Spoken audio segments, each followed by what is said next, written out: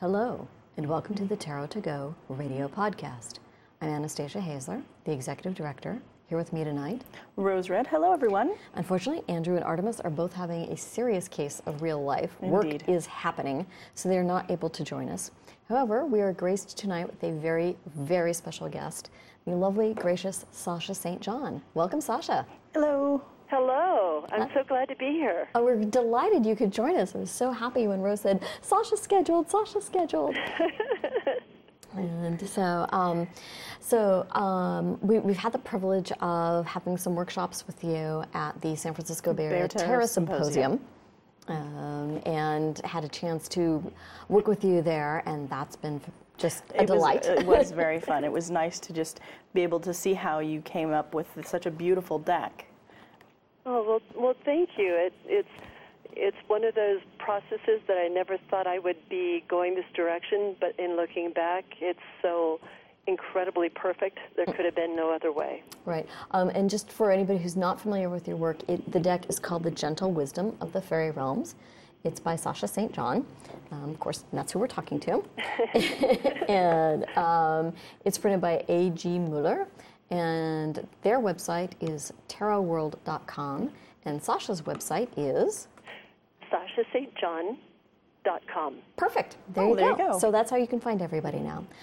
So anyway, so you have this incredibly beautiful deck, and people go, oh, is it a tarot deck? And it's not a traditional kind of tarot deck, but I think aside from the fact that it is stunningly beautiful, it's a fabulous oracle deck.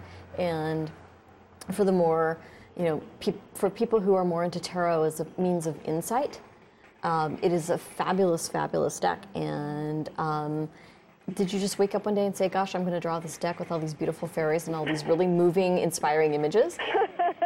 No, actually I didn't. My path was much more circuitous than that. Mm-hmm. And I think that everything led me to this point. I was very involved with the personal growth industry, mm-hmm. and some of the different technologies that were coming through, rebirthing and walking on fire and so forth and so on. And very interested in Hindu mysticism and just really a spiritual seeker.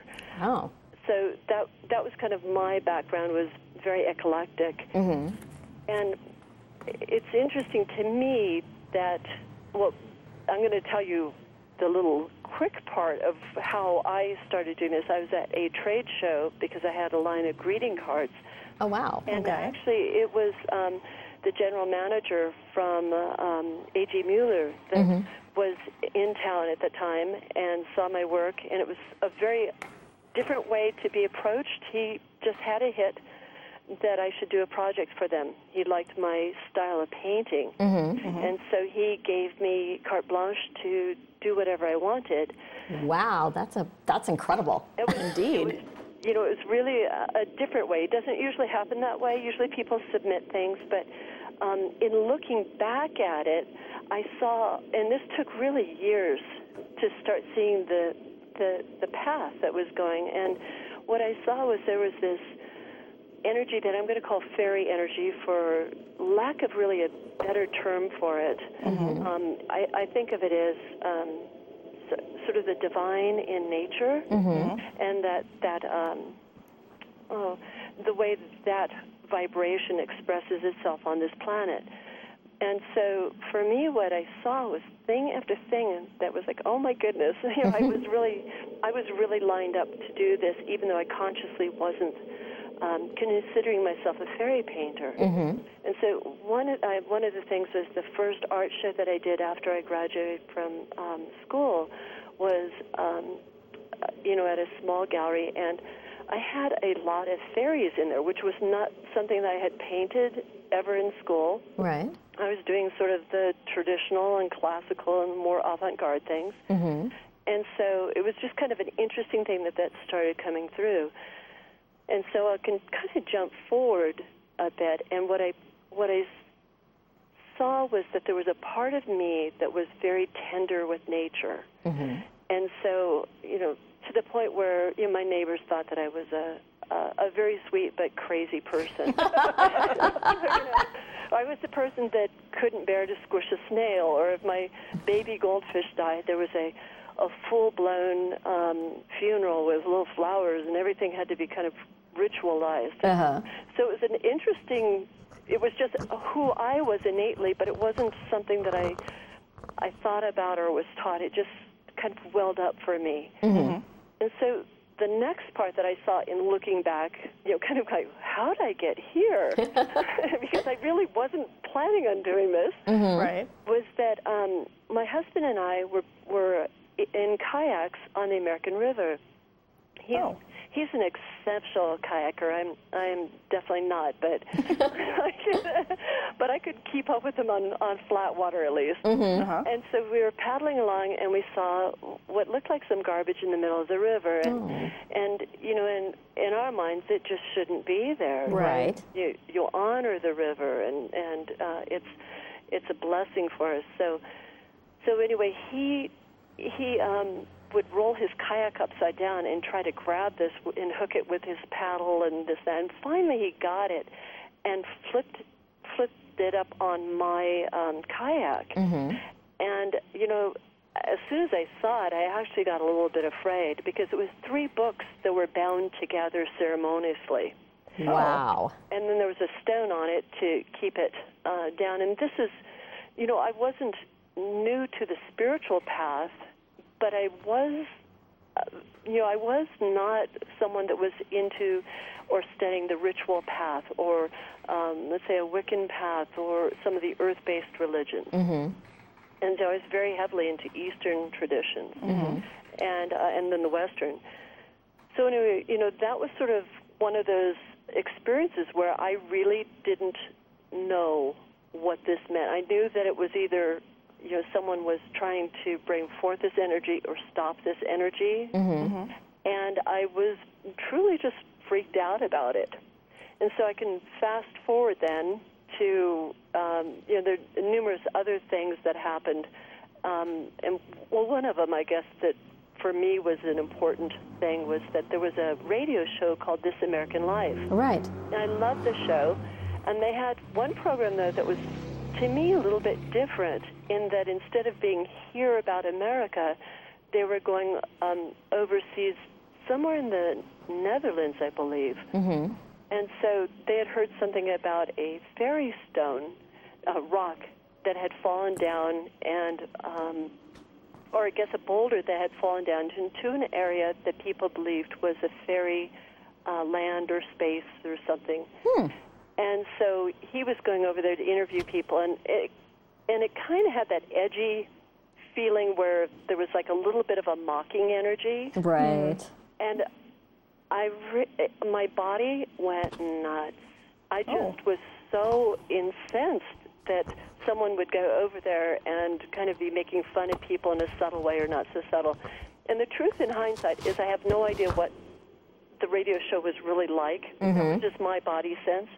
But there was this feeling that came up that was so strong. And so, I think what I just started seeing after the deck was done about a year later, that there was one thing after another that was, for me, really, really pivotal in pointing to the fact that I had work on this level, even though I consciously didn't have any desire or someone pointing me in this direction, that there was something that was sort of maneuvering me this direction or part of my energy that just lined up.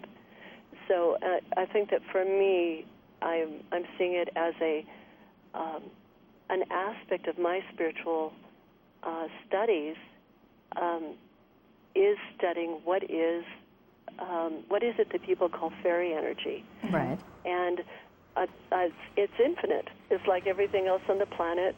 It's really, really infinite, and there are different perspectives, but the deck is kind of a part of that for me. It's sort of my perspective on what I've experienced, which is really quite what I would say more of the. If I was going to be so bold, I'd say it's part of the Devic realm, and that it's very supportive and very accessible for people. Wow, that is really quite a story. Yes. And and where it's led you to is just incredible. I mean, I think that probably we all have those things happening in our lives, but sometimes we don't have the great fortune to see them or to recognize those things that are kind of guiding us to where we are now, and yet we all have those doorways that we go through or choices that we make that lead us to one thing or another. Yeah. Well, I'm really intrigued because you said there are 3 books that looked like they'd been ceremonially bound together.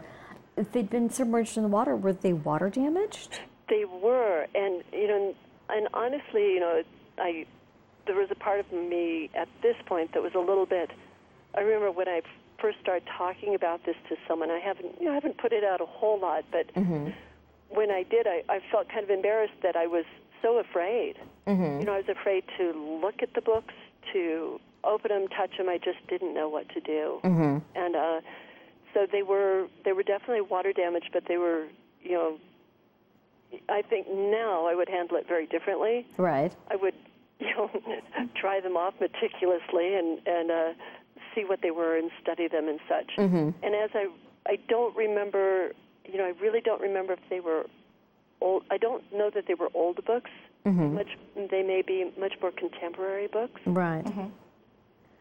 But what an interesting way to receive your message from the universe. And I think that one of the really graceful lessons for me was that I didn't even know it was a lesson. Or I didn't know it was a signpost. It was just in hindsight, I got to see, there are some reasons that I am standing in this place. And it's bigger than my mind or my individual decisions. Right. Also, I think it's interesting that you were trying to do something in service to the planet by, retrieving what looked like trash from the river, and it turns out to be this amazing gift. Yeah. And that is such delicious symbolism and synchronicity and all those wonderful S words, and just gives you chills. That's really quite. It gave me chills when you said that too. I think that's probably a really, really good thing for us to remember is that we don't know where things go, but when you do something that's heartfelt or that feels like a good service to the planet or to each other, that it comes back. And truthfully, someone else is going to have a different perspective. But it almost doesn't matter, I think, what we do as long as we're doing it from a place of goodness. Right. Well, it's one of your cards is called Service. And it's this beautiful image of a woman with all of these birds, I guess hummingbirds. Right. And she's dressed like she looks like a hummingbird herself. And one's in a nest and the others are flying around, and she's holding one. And anybody who's ever visited my house knows that I'm the crazy bird lady on the block. We have several bird feeders and a bird bath, and we've got this whole carefully balanced ecosystem in our backyard. It's the little birds and the hummingbirds and the doves and the crows and the squirrels have all worked out a truce. And so we have our own semi-peaceable kingdom in the backyard. And our neighbors think we're crazy because we invite the snails to our yard. Everybody else is trying to get rid of them. Right. And it's like, we don't have enough snails in our backyard. We should go to the garden center and get some. And the guys at the garden center are like, you want snails? Yeah. So when I saw the service card, I thought, I love this. This is great. This is just absolutely perfect. How does she know?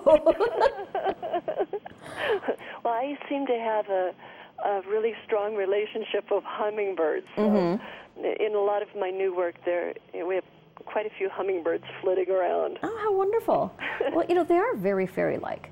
They are, and for some people, they're a very magical bird, and in a dream sense, they're a very, very amazing, interesting symbol. So I love hummingbirds, and we have quite a few here, and they've definitely been teachers for me. Absolutely. Well, I'm just so amazed because we have a hummingbird feeder up, and they're just these little flashes of color. My husband calls them little flying jewels, and they really do look like flying jewels, and they're just these flashes of colors, and they zip up, take 2 seconds to eat breakfast, and zip off again. It's like the drive-through window express. But it just amazes me, and they're little tiny birds, and yet I have to refill the feeder fairly frequently. Well, it takes a lot of energy to move that fast. It does. Yes. They're amazing that way. I don't remember the statistics and such, but they use up so much energy, and there's something about that they need to eat. I know so often, or they just can perish, and yet some of them migrate. And so in science, they don't understand how they can have this duality, right? Where they can migrate long distances and not be eating. So they're a very amazing bird. Yeah. Plus being very beautiful and very inspiring to people. And I like, because they're on the service card, and you talk about you can do so much good with the smallest of gestures. I think hummingbirds are really like that because they are so small, and they embody that. Yes. Only people personify technically, but they embody that, and it's such a wonderful image. I just keep going back to it. Wow.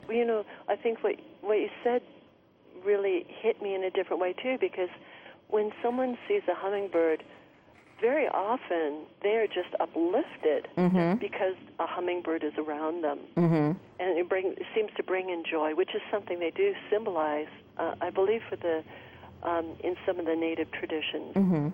But so they are little amazingly potent messengers of many uplifting things, and they're very strong. They're not wimpy birds at all. No. It's a friend of mine worked at a bird rescue, and only the people with oodles and oodles of training got to work with the hummingbirds. But she got to hold one once. And she said she was mellow for a week. She was just calm, which for this person is pretty amazing because high strung does not even begin to describe it. But she said she just felt so calm, and it lasted about a week. And I thought, just saying, maybe you need to be there a little more often. Tune into hummingbird medicine. Yeah, definitely. Interesting. Yeah, I've had the privilege of holding a hummingbird, and it is a pretty amazing experience. Wow.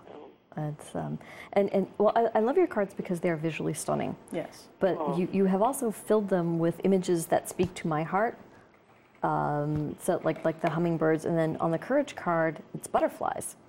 And it's I love butterflies. I think they're wonderful. We're going to have the feral area, formerly known as our backyard, redone to be more butterfly friendly because it's very bird friendly right now.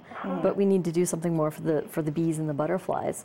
And so looking at the courage card, it's like, ooh, that's perfect. Just this, this lovely yellow golden monarch flying forward. Yes. Well, I think symbols are so strong, and your pictures are so strong. When they say a picture's worth 1,000 words, I think it's true. And whereas tarot decks are so amazing because there's so many levels that you can work with them on. And an inspiration deck doesn't have traditionally that long history that the tarot deck has. And yet there's something about an image that can evoke so many different things. So, just when you were talking, when I looked at that card, I thought, wow, there's that whole aspect of the metamorphosis from being a caterpillar into that cocoon of unknowingness into a butterfly. And so for myself, I just saw, wow, courage is a nice word to go with that image. Absolutely. So. And I love the faith card. With the fish, yes. Yeah, with the woman standing on the fish, because first of all, it puts me in mind of all of the Renaissance paintings of the Madonna, with that lovely blue background and the luminescence around her. But none of them, in none of them is she standing on a fish, and I think, frankly, that's a great improvement. Did you kind of have that working, since you'd had all this classical art education and training? Yeah. Do you think that kind of was maybe a an unconscious influence for that? You know, I think that there probably is that. And what I would say was with this deck, I was much less conscious about some things. I was really, really, I made a decision not to do any research and just be as open as possible. And now I'm more in a stage where, well, I go back and forth actually, but I think now I would probably want to be doing the research. You know, did I get it right or whatever? But but it was very, very just what came in and what spontaneously seemed to happen. And that was an interesting one for me because we were moving out of our house onto some property that had been kind of our dream to do. And this was the last one in our house. And I had some pet goldfish that I adored. And I had 3 of them, and then one of them died, and it was an absolute grief. You know, and I think that was a place where, you know, I feel much more, I feel more strong now than I used to, if that makes sense. Oh my gosh, you know, I had the tenderest heart. I would cry for the longest period of time about, you know, a quarter-inch baby fish dying or whatever. And you know, I don't want to say I'm jaded, but I have more of a capacity to hold that on different levels now. But But at that point, you know, my fish was dying, and my sweet husband Sebastian was not as into the fish as I was. They were pets. God bless him. He's running off to find, you know, the special medicine to try to revive this fish. And so the fish died while I was doing this. And then the next morning, what was kind of a interesting flip to the coin was that the other fish laid eggs. Oh, wow. And so it was like our tank was filled with all these eggs. So it was like that place of going, you know, to the depths of despair. It was all ending, and then this new life, which, of course, fish in some traditions are very much about abundance and new life and all the eggs that they have in them. But that was that up and down. So then, you know, I went from, you know, sort of that melodramatic, do anything you can, we need to save this fish, to being absolutely mesmerized with the cycle of life. Oh, wow. You know, and this absolute amazing thing with all these eggs, and then the goldfish started eating the eggs, so I had to, you know, then do something else to put a divider. And and the, you know, a lot of the babies did survive. That's amazing. Red, well, I think they're called red cap fantails or something. So anyway, that was a really, really powerful experience for me. So, and for me, when I was, you know, I got this image of the entity on the fish, and so that's, you can see how it's like my fish that was right there in my consciousness, and sort of that faith that life works was what was coming through. And it does have a lot of the Madonna type of a feeling. And it's interesting because I saw a Catholic holy card that had like similar colors. And now that you mention it, you know, it was in my psyche because I have, I think at the bottom of that robe of her dress were gold stars. Yes, which, you know, I was just noticing, thinking, wow, this, you know, it's Botticelli would be so impressed. Well, I'm deeply flattered. I'm not sure it's true, but I'm deeply flattered. And well, along that line with the Madonna, she would be seen on the crescent moon. And so, for me, in the Catholic tradition, you know, I kind of said once that it's almost like that Madonna was the placeholder for the goddess. Yes. Oh, yeah. And, you know, so it's sort of through the Christian tradition, it's been there loosely in some things, but in the Catholic, it's been there strong. And I was raised Catholic, so I had that really strong affinity. Definitely. So that's the long answer to, yes, it probably was inspired by I was like, oh, I've seen this on churches in Italy, and it's like, well, except without the fish. But but you know, well, it's funny because, you know, everything we've ever seen or done or heard influences us, even when we can't consciously remember it. Absolutely. And that is one of the ways that divination decks and inspiration decks and tarot work. Is there are all these connections, even if we can't recall what it is. It's like, wow, that looks like something, or that looks like somebody. There, you know, a lot of decks are sort of half photo, half art. You know, they'll take pictures of people and then draw art around them. Yes. And every now and then I'll look at one and go, I know this person, or else this person just looks like somebody I used to know at Renaissance Fair. I'm not sure which. Right. But you get that association, then you think about that person, and maybe you haven't thought about that person in 15 years, and all of a sudden it's like, oh, okay, am I being like that person? Should I call this person? Exactly. Should I use Google to track this person down? So, but the other thing I really liked your write-up about faith is knowing without proof, even if you do not understand or if circumstances contradict your belief.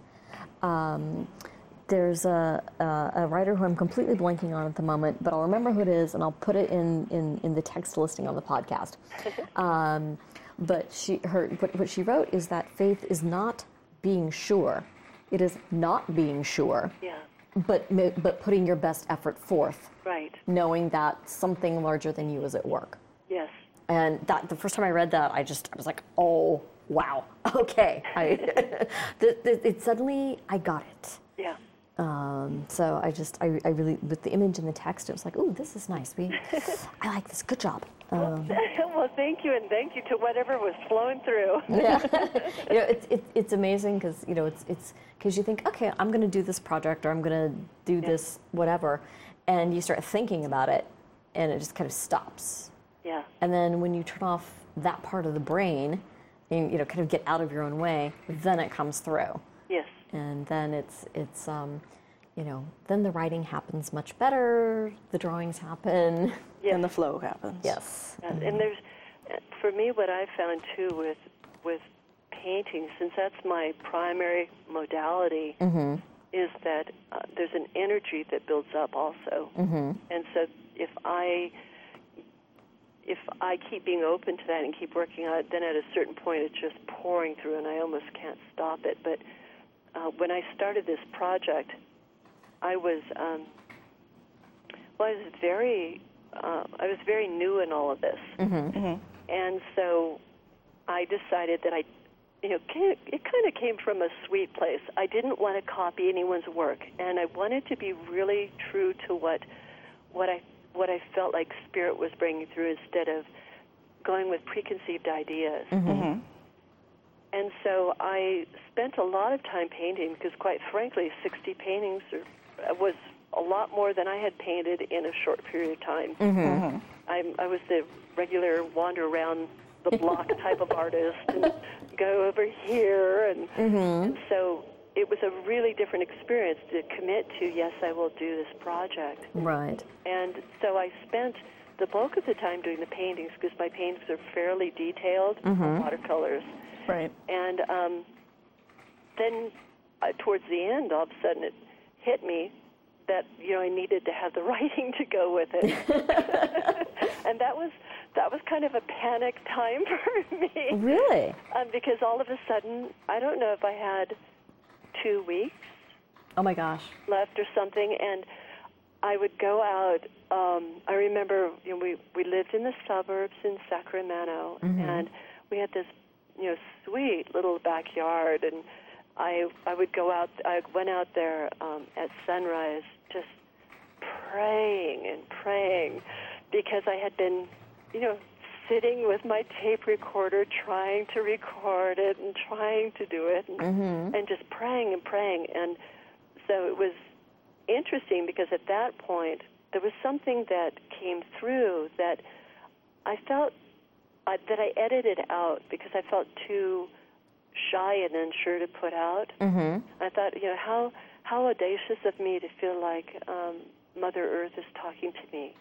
And yet what came up for me that morning, as I was, you know, praying, please give me some words, was love me, love yourself. Oh. And so that was what I got. And then I remember thinking, I need to fill a whole book. But in some respects, I think that there is a real shorthand to everything. It's like you love yourself, you love the earth, and you love the earth, you love yourself. So that's great. So anyway, that was my process of doing the deck, and I guess the other part that was kind of interesting in doing this deck was that I painted and painted and painted, and then at a certain point I thought, oh, these have to hang together in a storyline, and I had no idea what that was. I'd just been painting for 2 years straight. Wow. And so I laid everything out on the floor, and then I organized them. They seemed like there was a flow to them. And so it was interesting because then at that point, it was clear that there were a few cards that needed to be in the deck.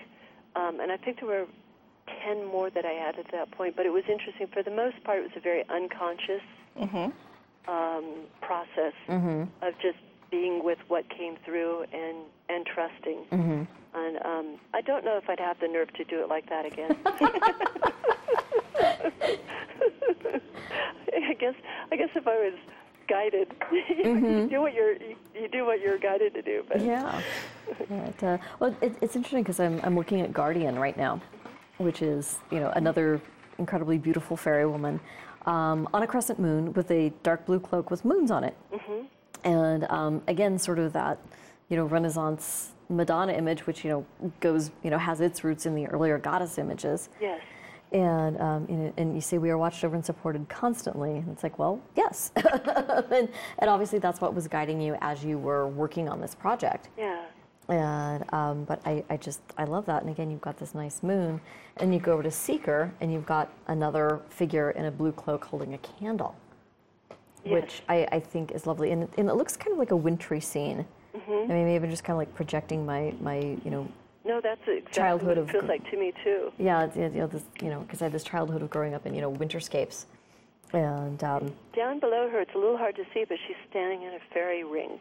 Oh, you're right. So the little mushrooms down there, but they're so small. I mean, these paintings are originally 22 inches long. So oh, okay. Oh, wow. Okay, so I don't shrunk down. Yeah, because I was like, oh, she's got little sparklies or something, and then it's like, no, they are mushrooms. Little what are they?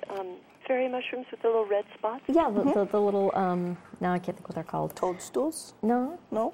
No. But they're little fairy mushrooms. They're called, I don't know the proper name, but the little mushrooms that sometimes are colloquially called fairy mushrooms. So they're white with red, really red. Yeah. Really intense, kind of like reverse ladybugs. Exactly. and I do believe that they are really not edible. No, they are highly toxic. But they're very decorative. Just leave them where they are. Yes. But it also kind of reminds me of the Irish ballad Tam Lin, with Janet standing in the magic circle. That's right. Waiting for the fairy procession. Okay. No, that just came to me. I can't tell you how many times I looked at this card and then suddenly it occurs to me. Well, I think that's the wonderful thing about images and symbols is that they're really multidimensional. Any symbol can be interpreted in any way, and so it's really nice with pictures when someone is open to them.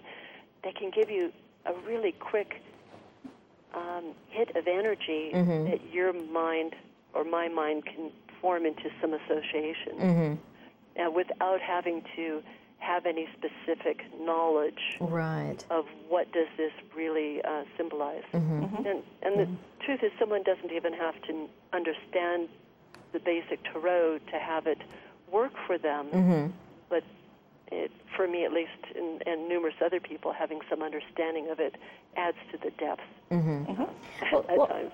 It's also, it's people, I talk to people. I actually did a reading recently for this one, and I try to do the Mary Greer thing of getting people to talk about what they see in the card instead of me telling them what they should see. Because I'm not in their psyche, I don't know what they're seeing. And so I asked her, well, what does the card image suggest to you? And she said, well, I don't know, what's it supposed to suggest? I was like, no. You're supposed, you tell me. So she just comes out with this like paragraph and a half of text. I'm like, and you've never seen a tarot card before? I was just this whole incredible rap on the Ace of Pentacles, and I thought, I'm going to use that in my book. It was just fabulous. And so, we go through the process, and it's a 4-card reading, and I said, you really, your perceptions and your insights are very good, and I think you're doing very well with this. She goes, oh, good, because I've never seen these before, and I was really worried I'd get it wrong. Oh, cute. This isn't a test, but it just But you don't have to have any familiarity with tarot to start reading tarot. Yeah, absolutely. And I think. Oh, I'm sorry. Go ahead. No, you go. When approaching a non-tarot kind of deck, you call these inspiration cards, which I think is lovely, and getting to work with these. In some ways, knowing tarot might narrow your associations with it. It's why I like picking up decks that aren't traditionally structured tarot decks, because it's like, well, I can't just say, oh, well, this equates to the Chariot, and this equates to the Hermit, and this equates to this and that. It's like, I don't know what this is. What does this suggest to me? Right. And so that's good, because I can't think the same thoughts that I always think when I'm working. And I think that's really, aside from the fact that the decks are just visually engaging, the fact that intellectually it frees me from, thinking, okay, this is a 2, 3, 4 progression or whatever. Yes. Allows me to see them in a different way, and it's a very different reading. I agree, and there's nothing wrong with knowing what something represents to you, but there is something really nice about exploring other things that open up new perspectives. And I agree entirely, and I think that oracle decks are just another symbology, and they're at times a really nice way to shake something up and make it fresh. With this one, a lot of people will just pull a card and use it for an inspiration for the day. Right. Because this has a little bit of a different angle that came out of it that way. But I think that it's good to explore. And some people are specialists, and that's fantastic. It's really, someone knows something so in depth, and then there are other people that are not specialists, and I would say that I'm not a specialist. I'm very eclectic in what I use, and so I'll, for adding to a tarot reading or an oracle reading, I have a stone that for me just has pictures that seem to pop out of it. Wow. And, it's like people use different things to inspire them to being open channels to this wisdom coming through. Right. And for me, when people ask me to do a reading with this for them, I'm always taken aback, because I really, really not only respect Mary Greer and think she's a fabulous, fabulous teacher, I love that she respects each individual's wisdom and empowers them to be their direct channel to themselves. So I think that that's one of my favorite ways to use this, is for an individual to start really trusting their inner guidance more and more and more. And I think that helps with tarot readings, because there's a place where then someone doesn't edit it. If it comes in and it's not fitting the traditional tarot formula of what does the Chariot mean, or what does this mean, then it allows that perhaps more succinct energy to come through at that moment without being edited. And so I think that for me, it's a wonderful addition to tarot, and for some people, they don't do tarot, and so they'll use oracle decks, and some people combine them. It's like there is no limit. Yeah. There's no right answer. That's correct. Yeah. There's the answer that's right for the person who's having the reading. It seems like that's true with most of life. Yeah. Yeah. I used to think there was probably a truth or something, and now it's just multiple truths, changeable truths. Yeah. Well, one of the things I like about your deck is that you stay very focused on the positive, but you don't deny that there's another side to things.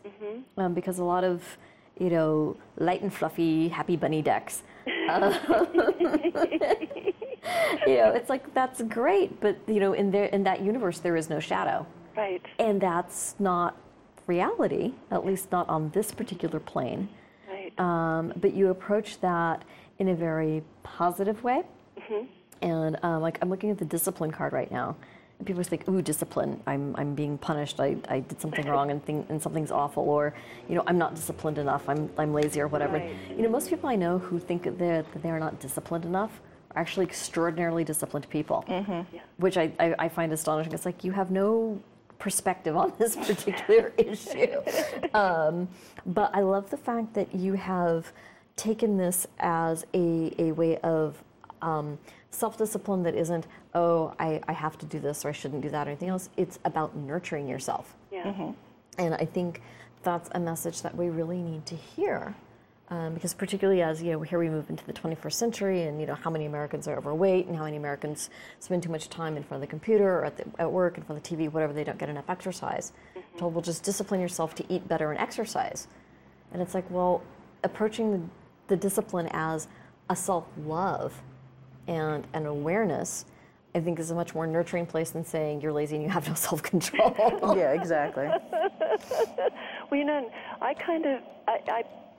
I find for myself that if I step into something that fits me well, then it's easier. So going back to kayaking, there was no way I could keep up with Sebastian. He was absolutely phenomenal at kayaking, and he was willing to throw life and limb, over a waterfall, and I just really didn't have that in me. And so, it's interesting because that wasn't my physical sport. And so what I have found is something else is kind of amusing. We do ballroom dancing. Oh, that's lovely. How wonderful. It's really fantastic, and it's been fantastic for our communication and working together because we work, we're husband and wife, we live together and we work together. But what I saw was, as a kayaker, I had panic attacks. I was okay at it, but it wasn't my thing to do. With the ballroom dancing, it's like I can go really deeply into it and really push that boundary, which of course is not like, jumping off a waterfall. But I can meet him in that one. I couldn't in the other. And so I think that if we find those places where we really resonate, if someone, doesn't like running, but let's say they like yoga or something, right, or dancing, then it's this blessing. It's like a gift we give to ourselves as compared with, like you say, I'm a bad person, I need to do this. Yeah. Well, it's one of my friends, she turned 50 and suddenly gravity was happening, and so she took up tap dancing. And a lot of her coworkers were like, well, why do you want to do that? You're never going to have a career as a tap dancer. She's like, I'm not doing this to have a career as a tap dancer. I'm doing it because it's fun. Yeah. It makes me smile, and it beats going to the gym. Yeah. We have a family friend that was 80, and she took up tap dancing. Wow. And she lived way into her 90s. Wow. Tap dancing. And so when we this is sort of off the subject, but when we go dancing some Saturday nights, we live out in the country and we go over to the Grange, and it's not hip at all. And we are absolutely the youngest people there. But some of these guys are my idols. They're 89 years old. They're out there ballroom dancing. And, one of them, Walt, was so cute. His partner said, "What is this music?" And he goes, "It's disco." Don't you love it? Oh, it's so cute, Oh, wow. So I'm excited you brought this card up because it is an interesting card. When people pull it, sometimes I've seen their face just go into absolute panic. And then they read it, and there's this relaxation and enthusiasm that can come in because it's, really, looking at discipline as like maybe some spiritual aspect of yourself you love and you're going to nurture, you know, or whatever. So anyway. Yeah. Well, I'm just amused because I love ballroom dancing. Oh. I don't do it really in depth. I know some Victorian ballroom dancing. Oh my goodness. From when I used to do historical recreation. Yes. And, you know, I still have one ball gown that I occasionally get out and, you know, manage to, you know, my very patient husband will, you know, lace up the corset and lace up the gown. And, you know, it takes a half hour to get me dressed. And I always have to remember to put on my shoes first because once the corset's on, forget it. You're not bending at the waist. It's like, honey, I forgot my shoes. Could you put my shoes on for me? Well, you know, as a princess, shouldn't that happen anyway? Well, yeah, but it's very hard as a 21st century, you know, career person to recognize, you know, to reconcile with this whole, suddenly I can't bend, I can't do this, I can't do that. I can stand up very straight and look very elegant, and I can dance, and I can sip champagne, and I can flirt, and that's really all I can do. You know, I'm not functional. And so it's this, you know, incredible mental shift. Yeah. But some friends of ours actually run a group that puts on historical dances 10 times a year. Wow. And they're called PEERS, Period Events and Entertainment Recreation Society. Yes. And several of their events are Victorian. They also do swing events and other things. And I love the swing events because then I can put on my cool swing cocktail dress and go dancing. But I look at the people, the regular dancers, the people who dance seriously, and the effort they put into it and the discipline of it. You know, taking all these classes and like going all over the U.S. and all over Europe, taking all these dance workshops and things. And you know, Stanford does this really intense dance week every summer where for 7 days you do nothing but dance, like, you know, 9 a.m. to 6 p.m. and then there's a formal dance in the evening. And you know, it's like that's discipline, but it's something they love. Yes. And I think finding that, you know, for these people, it's dancing clearly. Yeah, definitely. Absolutely true. It's absolutely true. And you ask them what they want to do, and it's like they want to dance. And there was a woman who danced for 30 years with her husband, and he died. And everyone was kind of, I think, afraid for her, like what was going to happen. And she, within a fairly short amount of time, started going to the dances. And it was different because she didn't have a partner now, but you know, she started participating more because there was such a love for it. And I think that's when I go to the Bay Area Tarot Symposium, what I see there are people who love the Tarot so much. It's one of their disciplines. And they wouldn't think of it necessarily in that term, and yet they are masters at certain levels of the Tarot. I feel like when I go there, I'm in awe of the devotion to one's craft and to exploring oneself through this tool that many of the people there have. Yeah, no, it's an amazing experience. The first time I went to one, you know, Thalas was like, "Why don't you come and help me work it?" It's like, sure, why not? You know, I can be useful. You know, I mean, Thalas and I have known each other for several years at that point. And, you know, she was always doing it, but I always had other commitments that I couldn't make it. Because I was running this acting group and life was complicated. And finally I was like, okay, I'll go do this thing. It sounds kind of interesting. And I was like, wow, why have I not been coming to this all these years? It's like all these people and, you know, you spend 8 hours and nobody does anything except talk about tarot. Yeah. And it's like, wow, this is fabulous. We should do this like every weekend. And she looked at me like, every weekend? I'm like, okay, well, maybe not every weekend. Might be a bit much. You know, having the organizing. Yeah. I can organize a 70-person tarot event for every weekend of the year. I don't think so. But it was just so incredible, and just being in a room with that many people. Yeah. And that many different decks, because everybody brings their favorite decks. And then, you know, you've got Tarot Garden and Fields there, having tempting things out. Oh, yes. And, you know, even if you don't buy everything on the table, which is a temptation, just looking at them and getting all these different takes and perspectives, and it's really quite intoxicating. It is, and, you know, it's so wonderful to be with maybe a part of your tribe. So someone that's really passionate about tarot or kind of likes tarot, it's an aspect of themselves.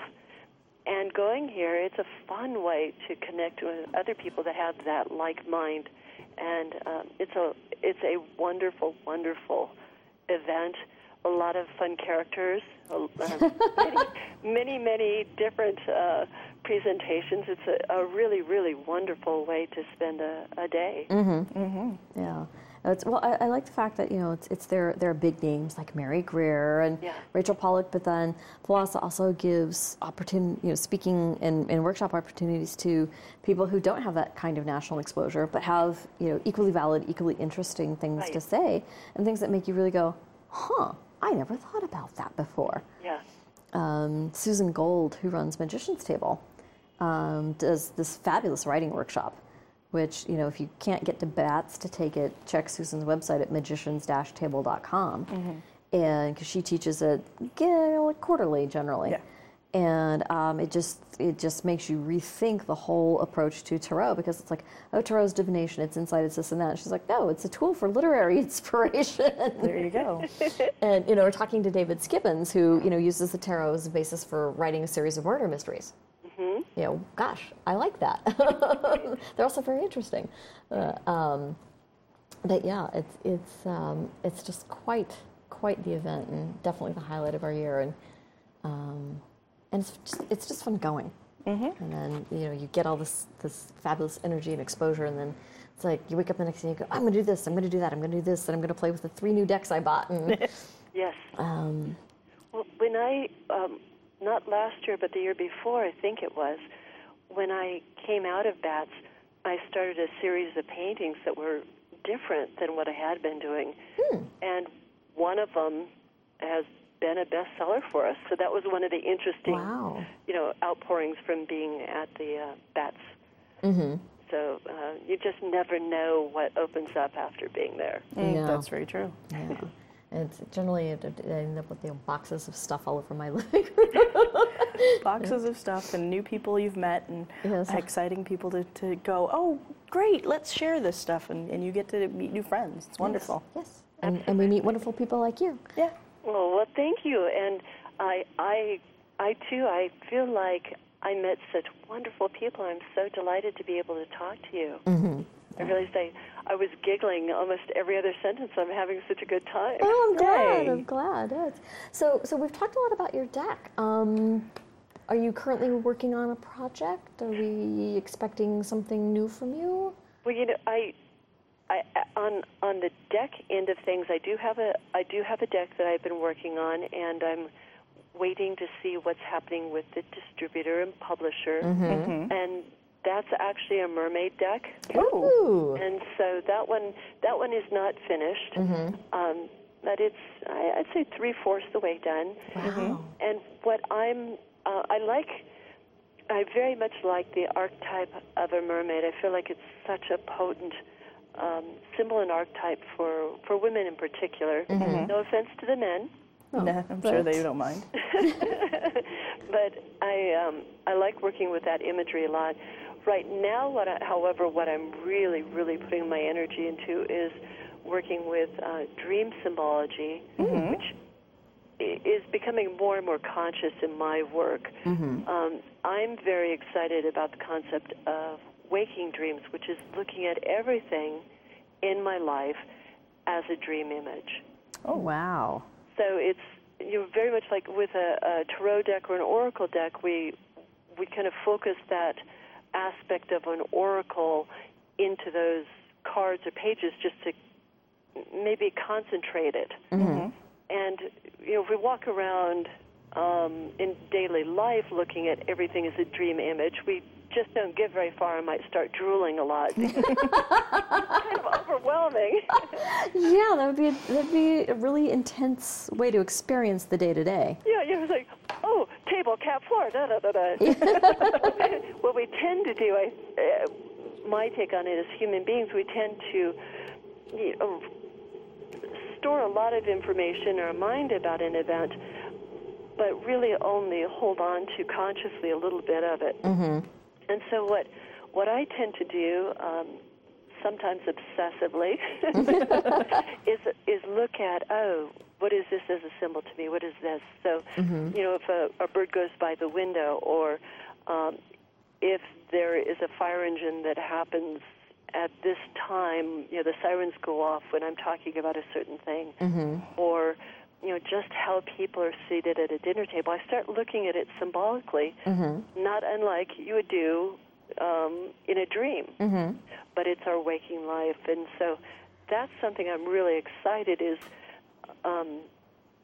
just breaking down that bridge of sleeping and waking. Yeah. So perhaps you might say it's a little bit of the shamanic way to work where there isn't a separation between the worlds. And in our culture, we have a very strong separation. There are others, like let's say the Hawaiian culture, where there's not so much of a separation. And in different native cultures, perhaps, where the animal comes to you with a message. So instead of pulling an oracle card, when that black dog comes up and is wagging his tail and this happens, that could be your, mini reading. And so that's something I'm very excited about. And then putting images that could be looked at as dream images into greeting cards is what I'm doing right now. Okay. One of the things that happened with having why I was asked to do a deck for A.G. Mueller was because they saw some of my greeting cards. And so where there was a perfect fit was that I definitely considered myself a spiritual being doing greeting cards, and that was part of my spiritual work. And so now what I'm working on is how to put these images into paintings that are accessible to everyone, but to someone that is looking at symbols and a seeker in that way, that there's a definite conscious experience they can have. And so I'm having a lot of fun with that. So that's kind of my project I'm working on right now. How neat! And working with people and doing waking dream and artwork type of experiences, because so many people really, really want to express themselves in art, but feel like they can't. And I love working with taking a dream image and then having people expand that out and learn something about themselves and perhaps get more of a handle on a situation that they didn't have a handle on before through artwork. Wow. That must be some pretty intense work there. It could be, but not in my experience. The way I do it, because what I have found here, I'll give you an example. I had something happen once where I was definitely plugged in. I was not happy about it, and I had lots of emotion. I was very upset. So I came in and took a piece of paper and did a scribble, kind of my angry scribble, and then I looked at it, and it looked a little bit like a person. So I did a few more things, and some of it was in upset, and some was just kind of exploring the line. And then after a certain point, what happened was there was a mermaid that started emerging, but she was kind of flat on her back and squished. Oh. And so, I kept kind of playing with this, and what happened is through this process, I empowered myself because her hair started becoming roots, and then the shackles that I had put on her feet, they broke off through drawing and scribbling and things. And so by the end of it, what happened was that I felt absolutely inspired and uplifted. So it was just a physical way to take an upset and then move it into a place of empowerment. Because, every single experience that we have that looks awful ends up being a potential for an absolute win or breakthrough. Right. And so for me, that's how I work. And so usually people are having a really good time. It's although things could get intense, but they don't tend to around me. It's paper. Well, it's also that's not the kind of energy you possess. No. Yeah. Well, you are very calming to people. Oh, well, thank you. And not always. I can get really fiery and such, and sometimes sometimes it's really, really important to be all the way down in the fire and just to be barely holding on. And what I know is that there's always the coming out of that. There's the coming out of the cocoon or the fire and becoming the phoenix. Wow. Wow. Or the toasted marshmallow. Or the toasted marshmallow. With the yummy inside, so that's good. Yes, it is. S'mores for everybody. Gosh, well, it sounds like you've got just so many interesting ways to spend your time. I do. I feel very blessed, and I feel very excited about the different things that I have the opportunity to play with. Oh, great. Yeah. Wow. Well, thank you so much for your time this evening, Sasha. I know it's a little bit late here, and you've graciously given us time on a weeknight, and we really appreciate that. Yes, we do. Oh, it's my pleasure, and it's perfect because it's quiet, and their phones aren't ringing, and there's nothing happening, so it's you, me, and the cats. Yeah.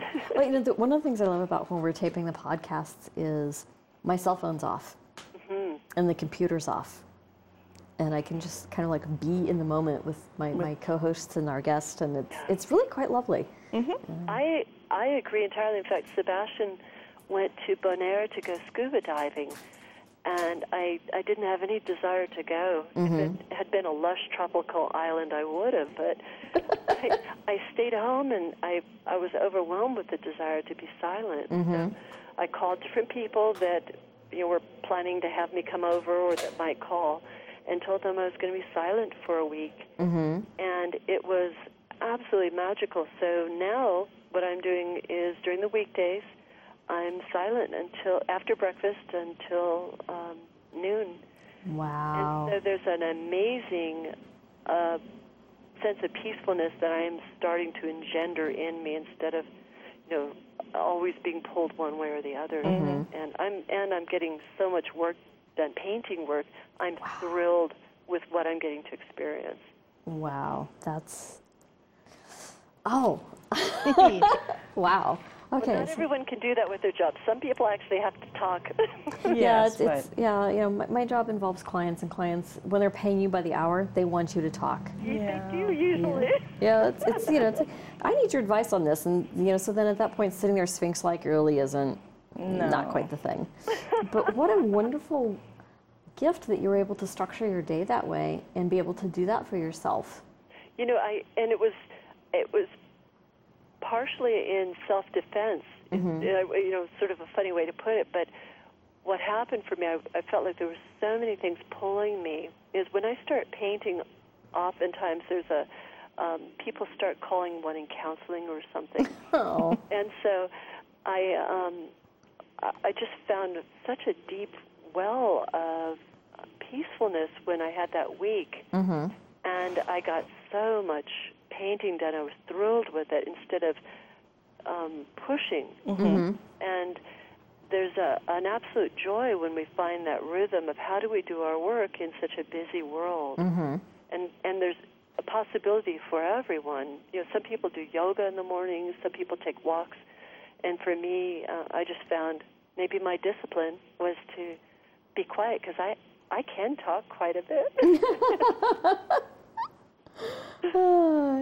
It's I find sometimes I'm talking to myself because I'm having to think through whatever it is I'm working on. If I'm working on something particularly complex, I'm putting together something that has lots of moving parts, and I'll be talking myself through it. It's just because keeping track of it mentally is one thing, but actually talking somehow keeps me focused on that. So maybe I'll try not talking and see what. Well, what I found that was really interesting to be taking a week of being silent was that I found these different places that I would speak, and I didn't really realize how much energy I was putting out. One of the big things I saw with speaking is it's energy. And so I was shocked And I also was shocked with how much I, let's say, kibitz with the cats. For myself, when you're talking about talking to yourself, I found that I would say yes, a lot, which I guess is a good thing to say, but right. It is interesting being able to maybe get some discipline over what am I putting out and how am I using my energies.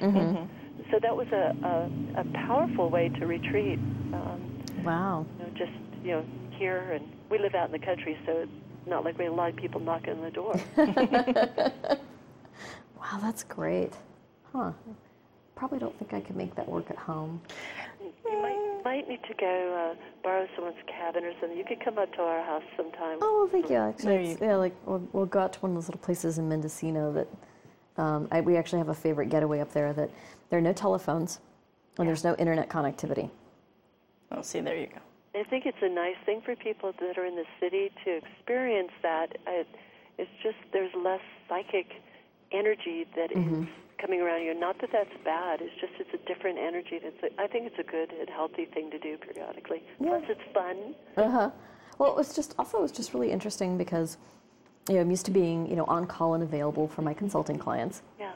And my tarot clients and my grandmother and everybody in the whole world. Yes. And then to go away to this, we went away there last year for my birthday actually, and so for 4 days, not having to be available to anybody, and just doing what we felt like, and waking up when we felt like it, and eating when we felt like it, and napping when we felt like it, and one of my days consisted of like getting up, having breakfast, taking a nap, having lunch, taking a soak, and then taking a nap, and then going out to dinner. And then going home and going back to where we were staying and reading in front of the fire until I fell asleep. Oh. And I was like, this has been the perfect day. Yeah. But how lovely that you live in an environment where you have that ability to pull away like that and really focus your energies. I think that's great. Yeah, we're fortunate that way, and with our business we can do that. We have the internet, and I'm a painter, so I don't have to be in town, and there was a synchronicity too. I feel like the powers to be, or the powers that that are working,